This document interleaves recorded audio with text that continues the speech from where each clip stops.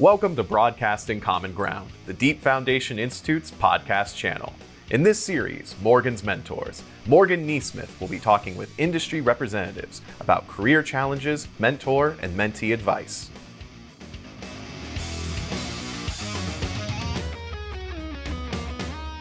All right, welcome to DFI's podcast channel, Broadcasting Common Ground. I am Morgan Neesmith, and it is time to move the needle with our podcast on mentorship and careers in the deep foundation and engineering world. Now, sometimes in the past, we've gotten to talk to engineers that I particularly admire, and sometimes we've gotten to talk to people who are well regarded within the industry, and other times I've even gotten to talk to people that I've worked with and really enjoyed.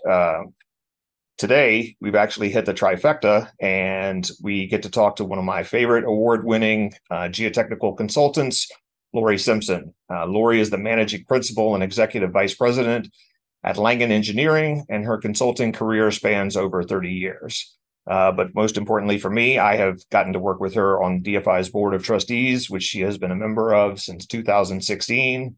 And as of this year, has joined the board's executive committee. So first of all, Lori, congratulations, but thank you very much for taking the time to join us.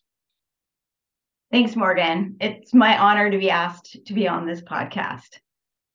Well, we appreciate it. Now, obviously, we're very familiar with each other, but for our audience, we always ask if you could tell them a little bit about your background, where you're from, where you went to school, and then your career leading up to eventually your senior leadership positions at both Treadwell and Rollo and now Langen. Sure. So I grew up in Northern California, about 40 minutes south of San Francisco. And even though it was just a stone's throw away, I went away to college to Stanford University. So while I was an undergrad, I worked as a geotechnical intern at a consulting firm in Palo Alto. And then after getting my bachelor's degree, I went to UC Berkeley to get my master's in geotech. Upon graduation, I got married and followed my new husband to Albuquerque, New Mexico, where he was headed to the University of New Mexico to get his master's degree in geology. Yep, it's a true geo love story. We met when I was an intern and he was a staff geologist. So after 2 years, we returned to the Bay, and that's when I started at Treadwell and Rollo. So during my tenure there, I became a shareholder and eventually joined the board of directors. After 20 years there, we were acquired by Langen, and I've continued my career there for the past more than 12 years. So I'm on Langen's executive committee, and I'm involved in the operational aspects of the firm, as well as overseeing, technical projects. So for most of my time here, my technical practice is focused in the San Francisco Bay Area, which has, lots of liquefiable soils, soft compressible marine clays, expansive clay, fairly soft rock. So it's really fun to be a geotechnical engineer here. The West Coast has always been a little more, how should we say, forward thinking in the United States, at least the way we treated geotechnics. So I imagine that has been an exciting place to be a geotechnical consultant. What I find interesting coming into the industry about the same age is that it sounds like from a relatively early standpoint, even as an undergraduate, you were getting exposed to the geotechnical business, and that was something of an interest. And because of the differences in, let's call it the late 1900s versus today, that was a bit of a different time in the construction industry and engineering, even, let's face it, for women in construction and engineering. So how did your interest in this particular industry evolve? Were there people that were particularly influential in that? And if so, how did those relationships start? Yeah, so, I would say that, early on, there wasn't, any formal, mentoring or introduction to this field. And I just kind of saw by observation, what I was interested in and who interested me. And so, like, as an undergrad, while I really enjoyed my civil engineering classes, the deal was sealed in one of my classes, civil engineering classes, when Dr. Ann Kiramijian walked in. She was my first and only female engineering professor. And she is, incredibly smart, great teacher, dynamic, and a sharp dresser. So just seeing her and how she commanded the classroom, I saw someone I could relate to. And so that really helped me feel comfortable in the civil engineering world. And then, turning toward geotech, I would say it was a combination of the internship I got, which, was just kind of by happenstance. I applied to a bunch of places and happened to get a job at a geotechnical engineering firm. And then taking classes from Dr. Raymond Seed. So that really got me interested in geotechnical engineering. So I followed Ray Seed from Stanford, where he was teaching, to UC Berkeley when I went to get my master's degree, and he actually switched jobs and went over there too. So I was pretty fortunate to have classes with him at both universities. So it was great to see his enthusiasm in the geotechnical field, and he really did influence me and helped me make the decision to go on and get the master's degree and stay in geotech. So after that, when I came to Treadwell and Rollo, I was really fortunate to have two great mentors, Frank Rollo and Richard Rogers. Both of them really took an active interest in my career development, everybody else's too, the whole staff. They were very generous with their time, and they still are. I still reach out to them and get their input over things I'm puzzling over. So I think it's just, always having somebody who's interested in you and interested in teaching you and supporting you, giving you advice. That's always been how I've felt supported and been successful in this field. And that's interesting. The more I've had these conversations with people, a lot of the talks about mentorship have always tended towards more of the personal rather than just, oh, this person was a technical mentor. The people that were really meaningful were always there for just general life as well as career advice.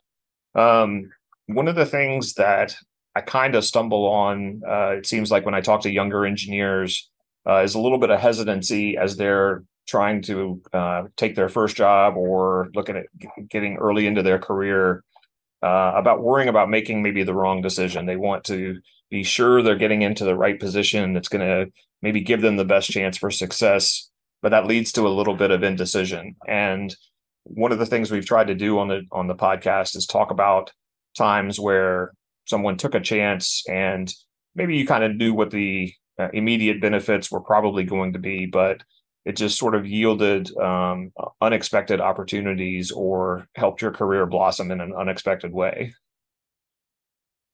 Yeah. So when I moved to Albuquerque, I needed a job.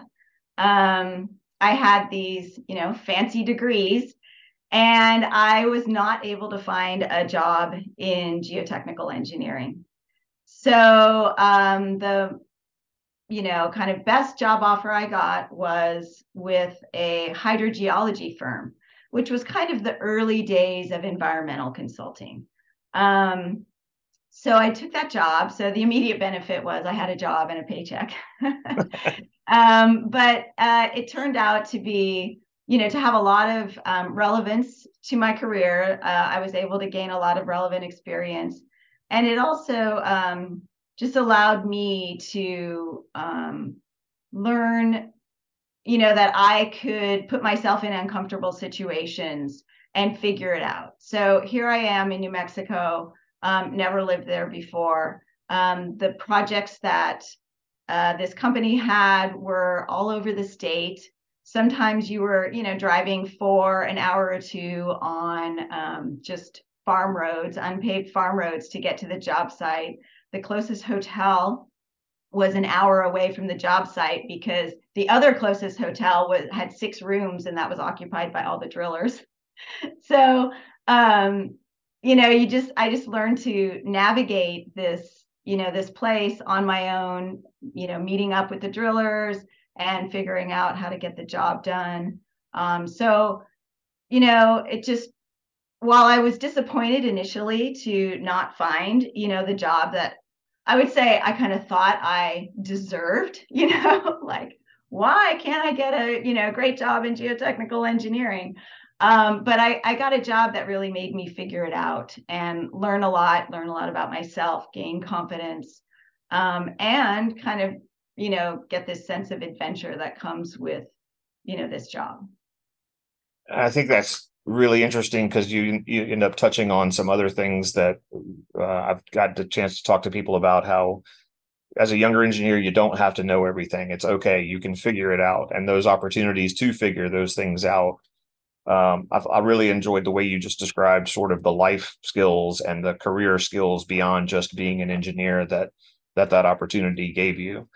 Um, when we talk about companies and mentorship now, I think certainly there has been a shift on how companies view younger engineers. There is a little bit less of maybe the sink or swim, here's the field work, go do it mentality that you and I may have come into the industry with, where there's a little more formal training, or I guess an expectation that they're going to provide a little more guidance to younger engineers. So, as someone who's been in a leadership role now at Langen for a while, what do you think that a younger person should realistically expect from a company in terms of their development and support? Yeah, I absolutely think that they should expect the company to provide training and mentoring, formally and informally. And that as they grow their career, the company should continue to provide them, opportunities to take on more challenges, to take on more responsibility, but to provide, the support that goes with that. So the additional training, the additional mentoring. I think that, staff should expect to be able to, talk with the technical leaders and, just be able to walk into their office and ask them questions and pick their brain. So I think there's, good combination of formal and informal mentoring that's really important that staff should be able, expect to be able to have. Now I say walk into their office and, I sure hope that staff are going to the office at least sometimes because there's nothing like just wandering into somebody's office, having a seat and having a really good talk about some good technical issue that's they're puzzling over. I agree. As someone who actually worked out of my house when I first started working for Burkle, there are some things that happen face to face that are frankly, I think, irreplaceable or not really repeatable online. I also liked that you touched on sort of the phases of mentorship that should happen throughout a career. That it's not really just for young engineers, but it's something that needs to continue throughout an engineer's career, particularly with regards to opportunities that they may have in the future. On the flip side, I've often said that if I invite people over for dinner, I'm going to set the table, make the food, serve it, but I'm not going to cut their food for them. There have to be some expectations and some things that the younger engineers will bring to the table as well. So as a leader who, from at least from an outsider's perspective, is very generous, both at Langen and in professional organizations with her time, what would you expect that the younger engineer bring to the relationship in terms of getting the most out of that? Yeah, I'm glad you asked that. I definitely believe that staff need to invest in their own career growth, investing their own time and energies into, obvious things like licensure, but also, investing in their professional development by joining organizations and not just joining, like, for example, of course, I'm going to say DFI, but really participating, joining a committee, being an active member of a committee. You can see how much, you can change the industry for the better, or, bring up new things that are happening in the industry that we need to be addressing by being on those committees and investing that. And you can learn a lot. I mean, I joined The first DFI committee I was on was the Codes and Standards Committee. And the thing I really love about it, and I know a lot of people think it's pretty crazy, like, why are you interested in codes and standards? That sounds like pretty dull. But I loved just the perspective of people from throughout the country. My practice is so local, and really understanding what the standards of practice are throughout the country and making sure that, codes and standards really allow for these regional differences. So, the value people can get from investing in their own career just, is enormous. And I think that just specifically to their job, they really need to invest the time to learn and get better at what they do, take the feedback they're getting and go back and, redo that analysis, or, figure out how to take it to the next step. Asking questions, wandering into that senior person's office and taking, the time to ask the questions. I think that, sometimes people feel that, someone like me is too busy, or, just wouldn't make the time for them. But, that's what we're here for. So I think that these younger engineers really need to invest that time and energy into figuring out what they need to get better.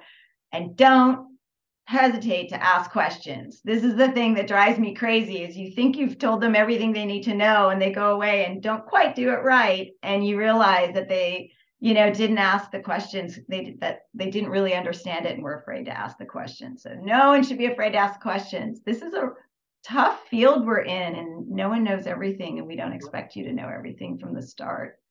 So I think that's really important.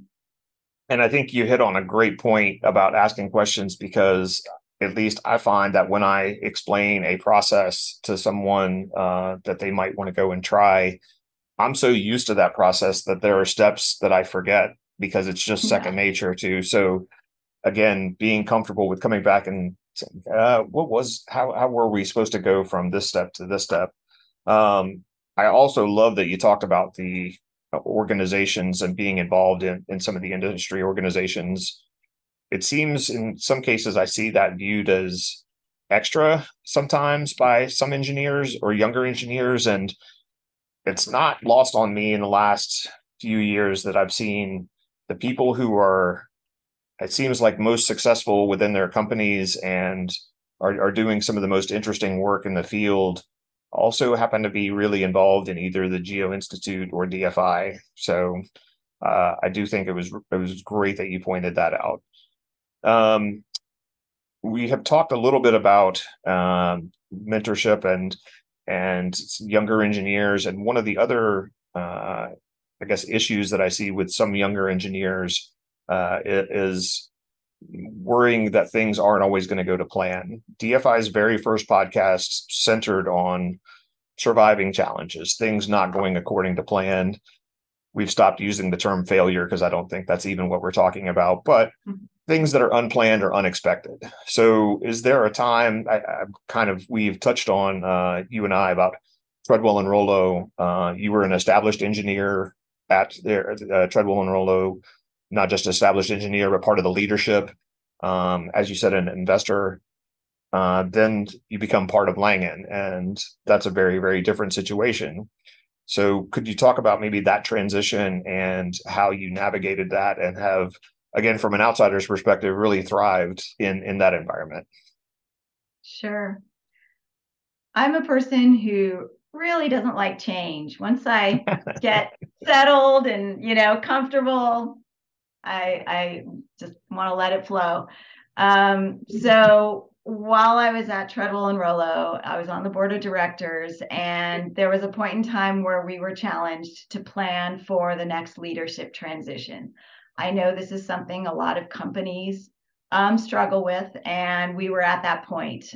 We had already transitioned Treadwell and Rollo, but it was the next, level of leadership that we were challenged to get a good plan in place. So I thought that we would continue the way we were, the way we, invited new shareholders in, the way shareholders, sold out their shares. I thought that was going to be a great program. I thought someday I was going to be president of Treadwell and Rollo.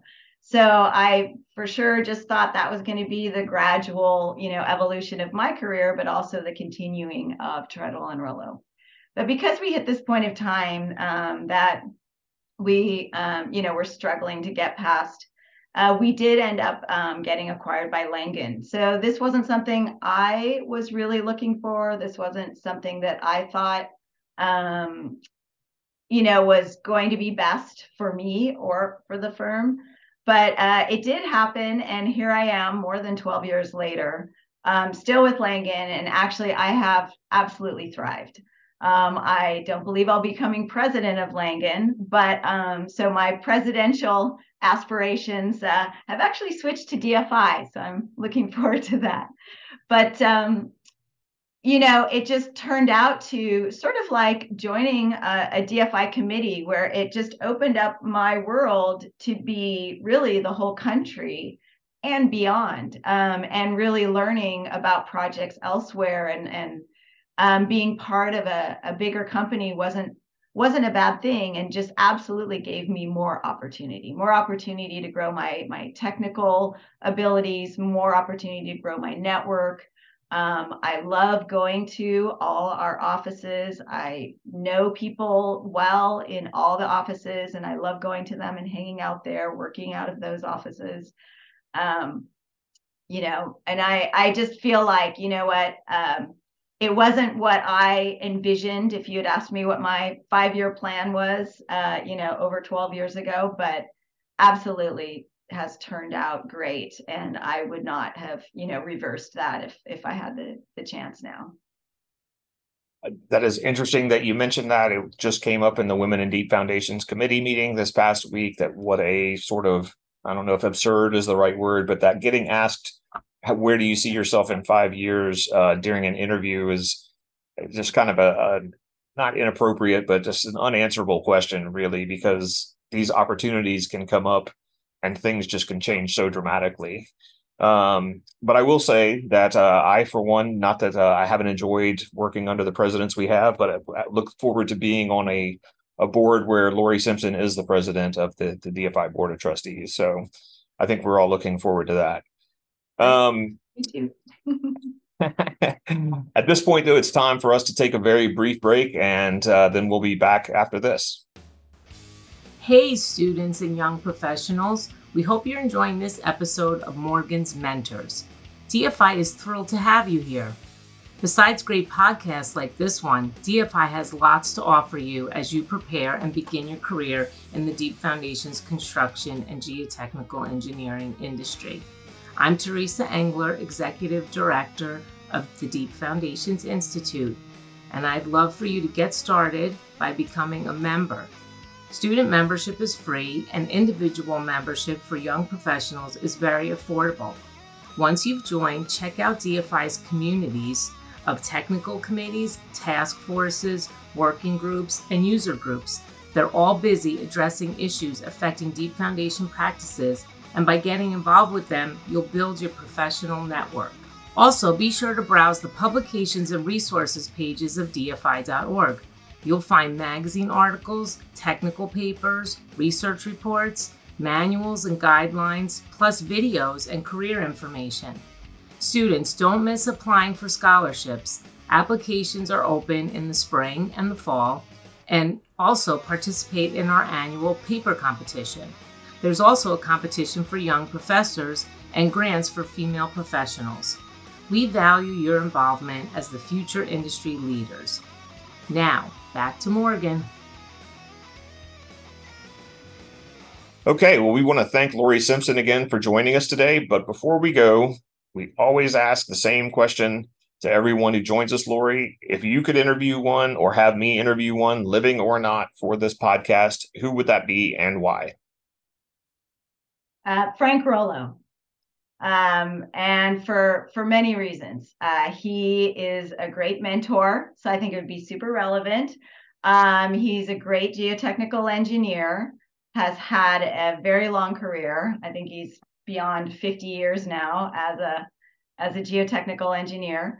And he's just a really great person. He has wonderful, warm personality. He really cares about teaching the next generation and the next generation and the next generation.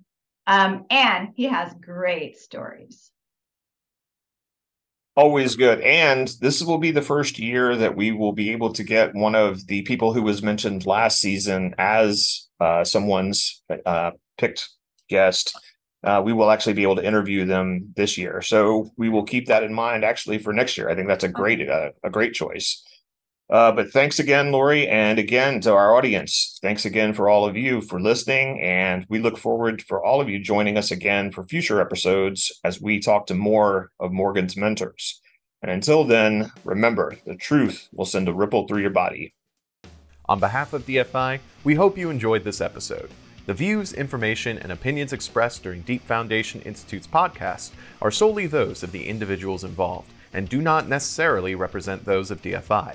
DFI does not verify or take responsibility for the accuracy of the information contained, nor does it warrant that the information contained herein is suitable for any general or specific use. The podcast is available for private, non-commercial use only.